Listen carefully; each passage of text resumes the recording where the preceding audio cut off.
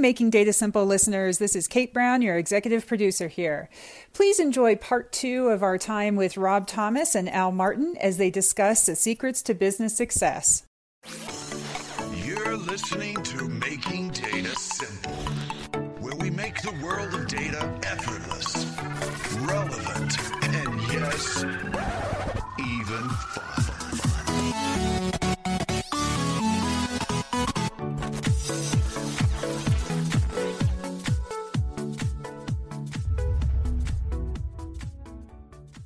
Hey, I want to take this and pivot. I want to ask you some specific questions. They're not necessarily personal questions. What they are is just your view on some of this, what we just went through.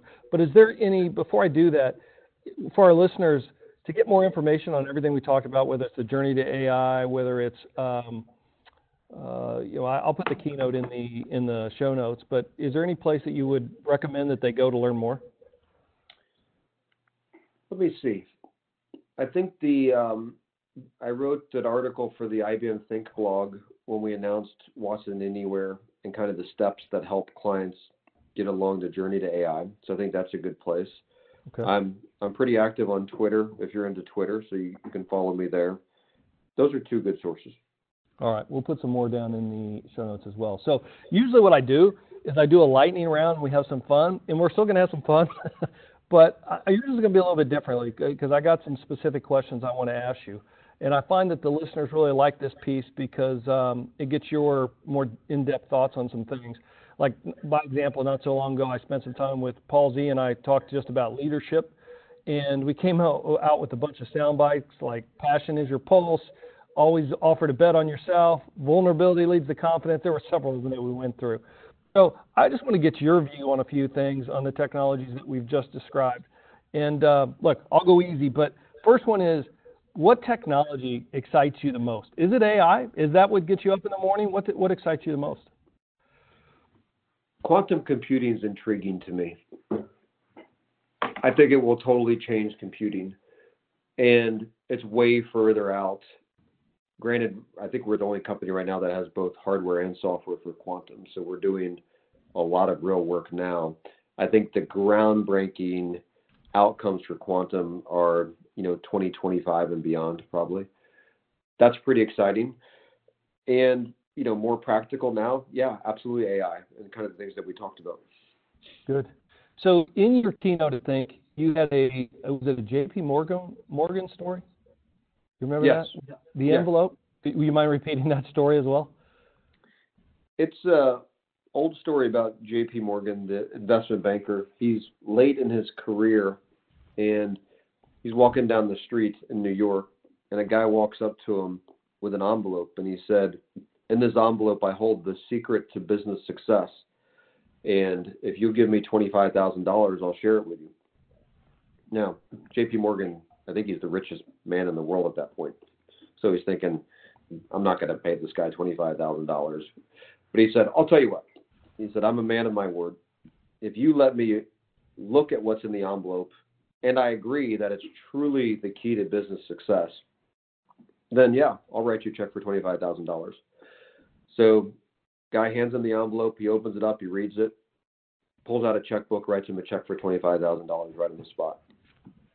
What was in the envelope said there's 2 secrets to business success. Number 1, every day make a list of the things that have to be done. Number 2, do them. It was that simple. Yeah, I thought it was pretty good. If I was Chris Farley right now on Saturday Night Live, I'd say, is that true?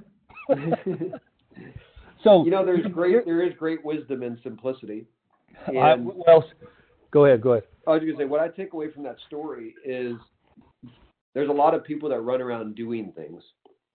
Everybody's got 100 or 1,000 items on their to-do list.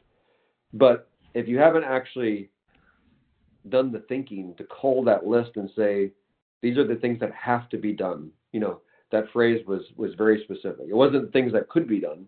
It's the things that have to be done. And then you do them. It is a secret of success, without a doubt. So I'm going to put you on the spot then, because I hear you. That leads to my next question is, how do you apply that principle in what you do, whether it's your life, business, or whatever? How has it benefited you? And I guess more specifically, how do you evaluate what's important in your day to work on? Because I know you've got a ton of stuff heading your way. How do you prioritize? The way that I think about this, the metaphor I would use is you need a compass more than you need a map. A map says go straight, go right, go left. It's very precise directions on how to get somewhere. A compass is knowing directionally where you want to go. And then you have to have the flexibility on the details to get there over time. The main thing that I do is I try to always make sure that I've got a compass. And that comes in a few forms. Personally, it's New Year's resolutions that I write down every year. I've done that for quite a while. On the business side, the blogs that I post internally, that's really my thinking on paper that kind of serves as the compass for where I think we want to go as a business. And those are kind of the directional items that I always have in my head that dictate where am I going to spend my time, what's important versus what's urgent, and how am I going to allocate time as we go forward here.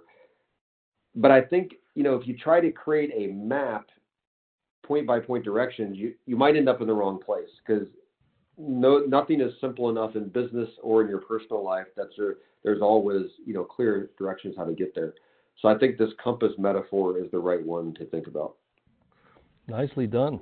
And I swear to the listeners, I threw that off the cuff. I'll throw this off the cuff too. Do you write every day? Do you get up and do you have a set time that you're writing every day to formulate those thoughts and set that compass? I don't. I wish I did. I haven't made that a priority yet. The reason I say that is I hate when people say I don't have time, because I think everybody has time. It's a question of whether or not you've made it a priority.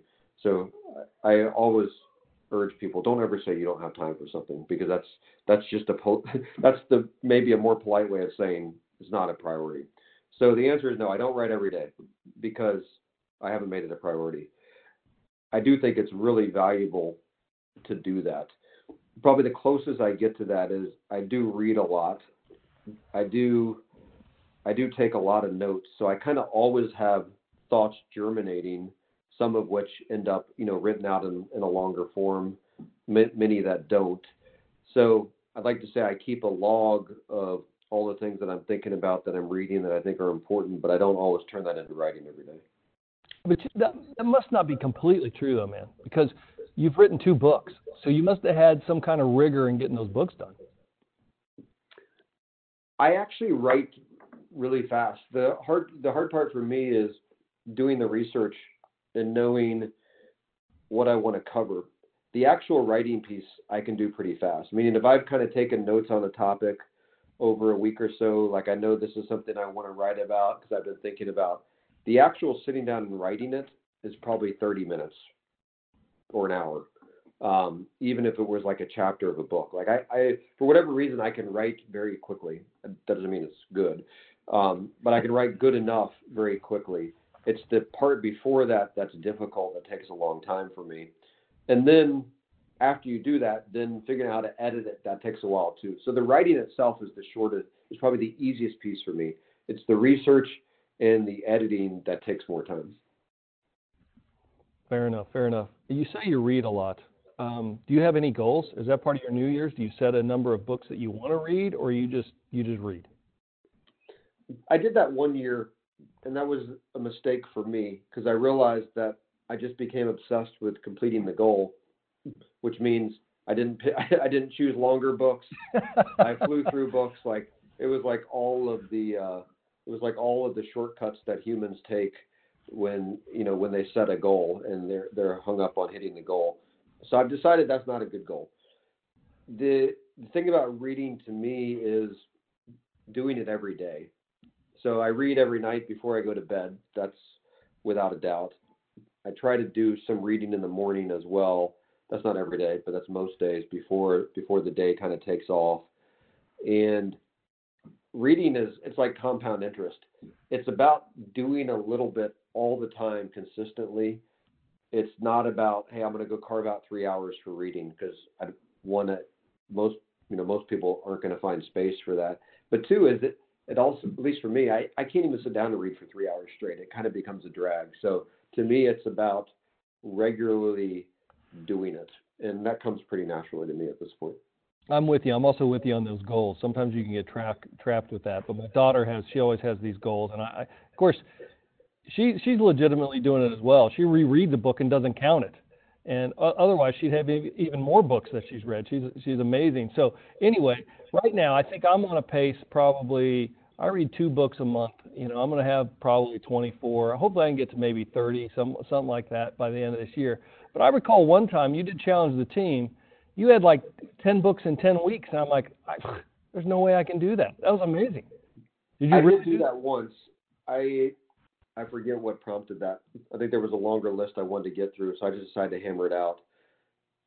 For me, so I do a lot of reading that's not books. I read a bunch of newspapers. Yeah. And I read a lot of blogs. I read a lot of stuff that I find on Twitter, not tweets themselves, that's pretty fast, but links, articles, annual reports, investor letters. So I read a lot of non-book stuff. So by cutting that out for a while, I can get through books faster. Nice.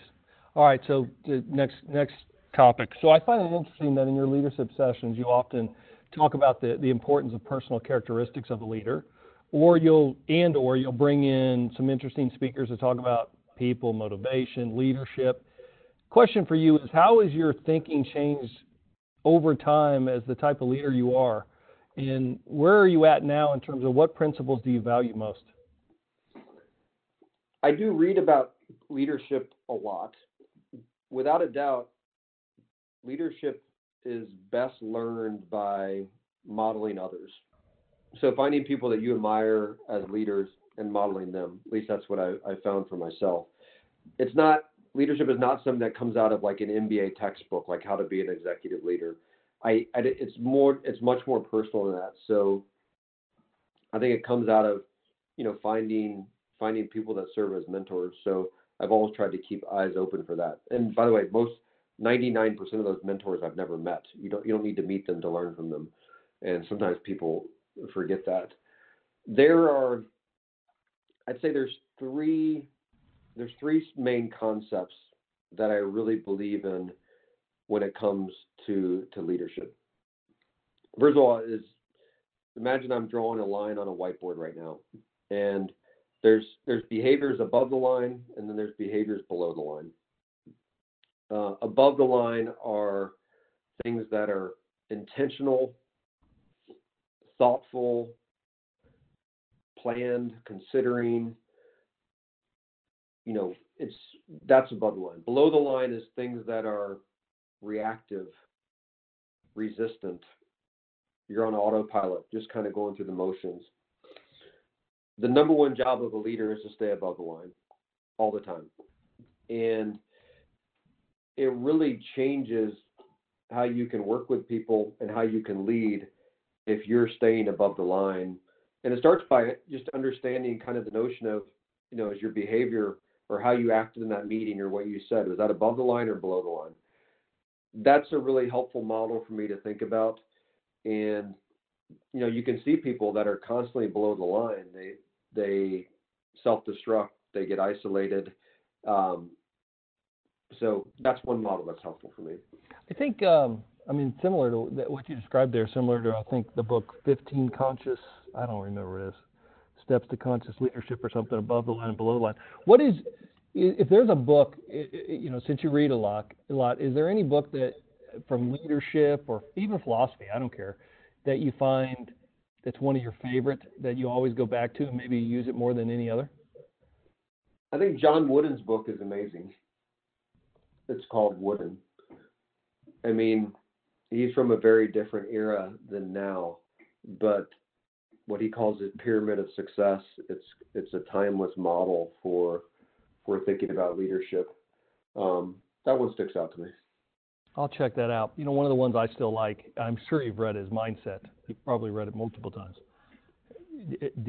I just think that one, I find that when I'm working with people now, I can I use a lot of attributes that I found in that book, and you can classify somebody in a growth mindset or a fixed mindset, kind of like above the line or below the line. Same kind of, and it helps me in working with those individuals to outline why they're below the line and how to get above the line, or what they need to do differently or something from a coaching standpoint. But I really like mindset. You've read that? I have not. You have not. You got to Give me read one. that one. That's great. All right. That should be on your list. It's fantastic. You had a blog that I read, Acts of Omission and Commission. Remember this? I did. You want to hear my other two leadership rubrics? Of course. Hit it. All right. So you got the first one, the above the line, below the line. Second one is a simple equation. E plus R equals O, meaning event plus response equals your outcome.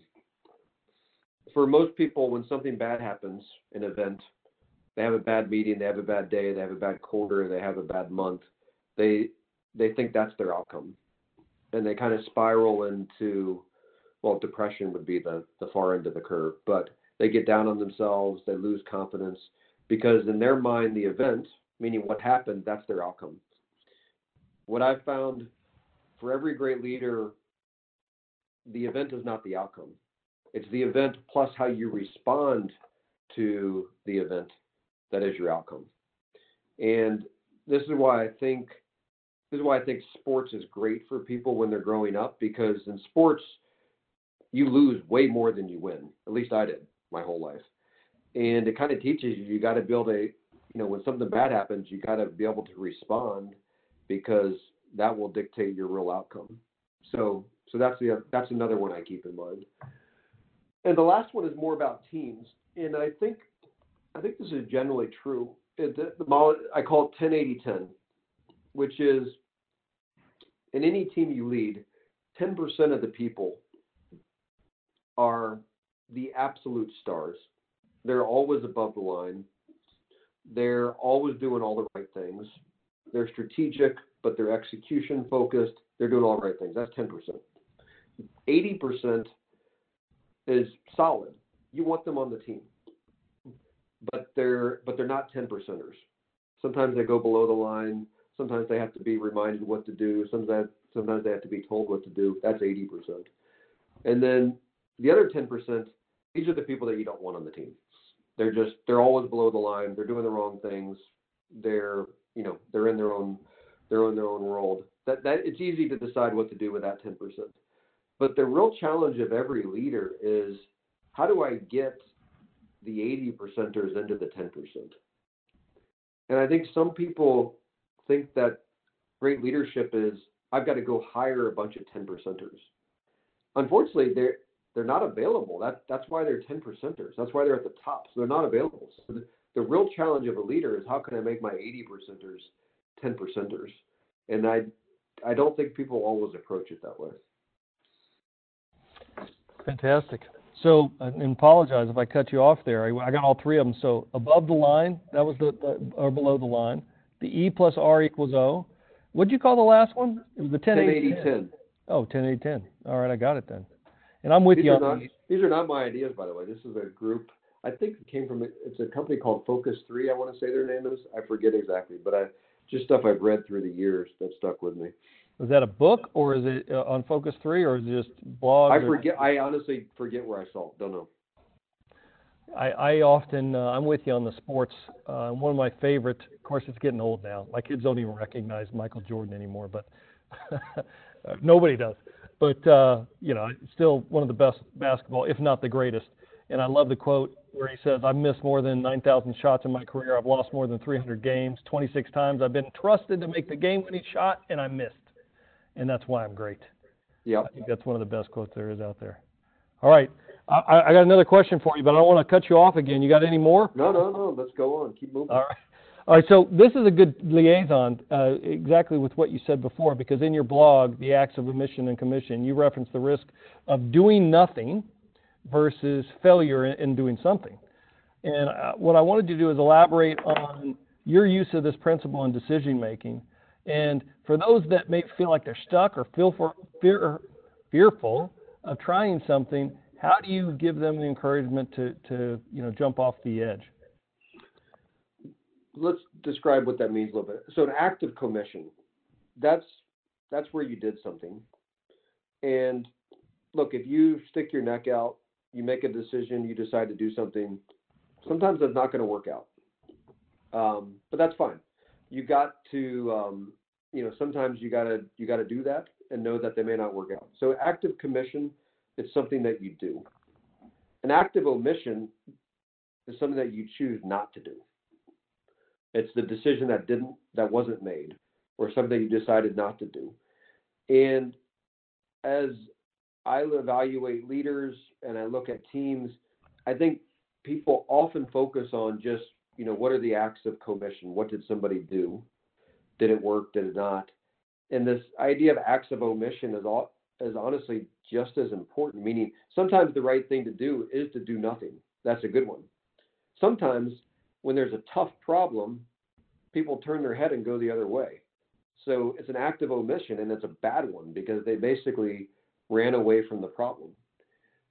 So it's just a way to kind of think about people, think about behaviors. There is a big difference between commission and what you do, and omission and what is not done. And either could be good or bad, but there's a big difference. Nicely done. I think that's good. I think you answered most of what I said right in that dialogue. Hey, what kind of competitor is IBM? Where would you like to see us? Fierce competitor. I'm glad you said that, because that matches your blog, The Fierce Competitor. That's really, to use the book name that you gave, that is about a mindset and an attitude.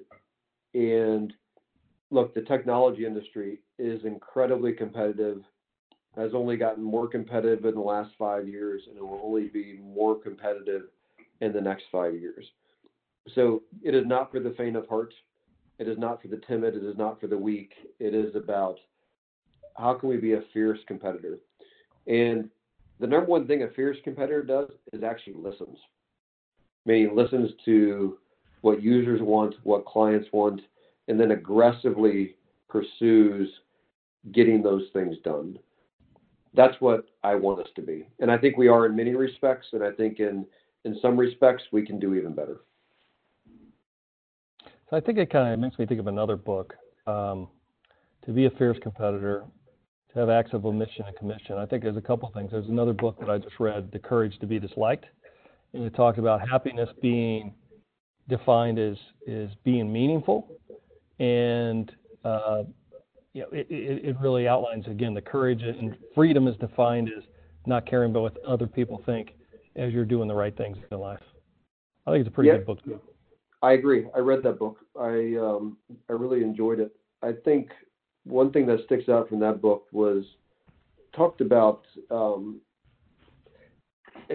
when you're facing a problem or a challenge or a hardship.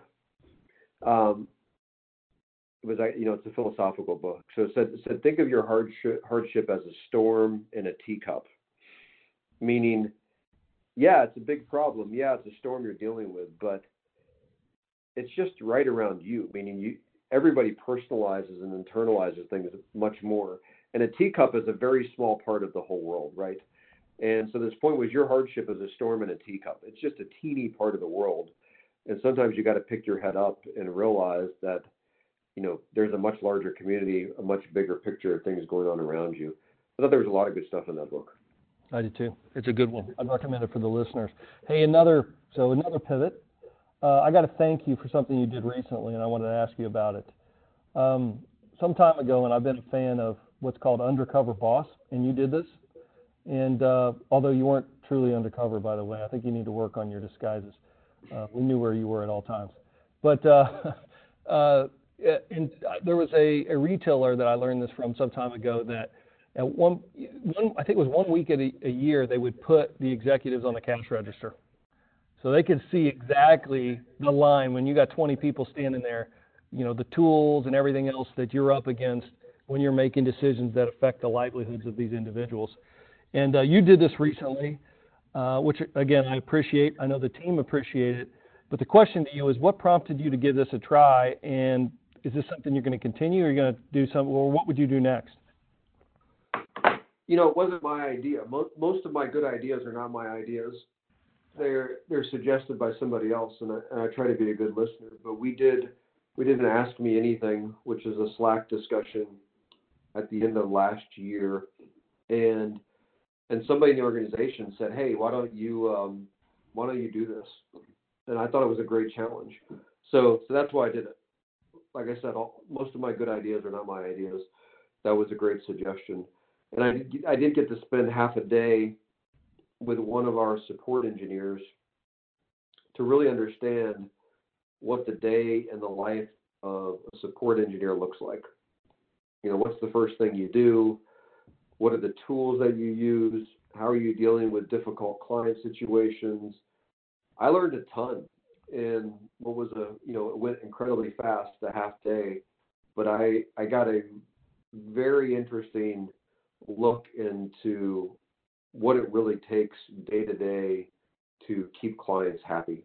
So it was super valuable to me. Good. Is there another place that you're looking at expanding that to, or are you still thinking about it? I'm hoping somebody will suggest the next one.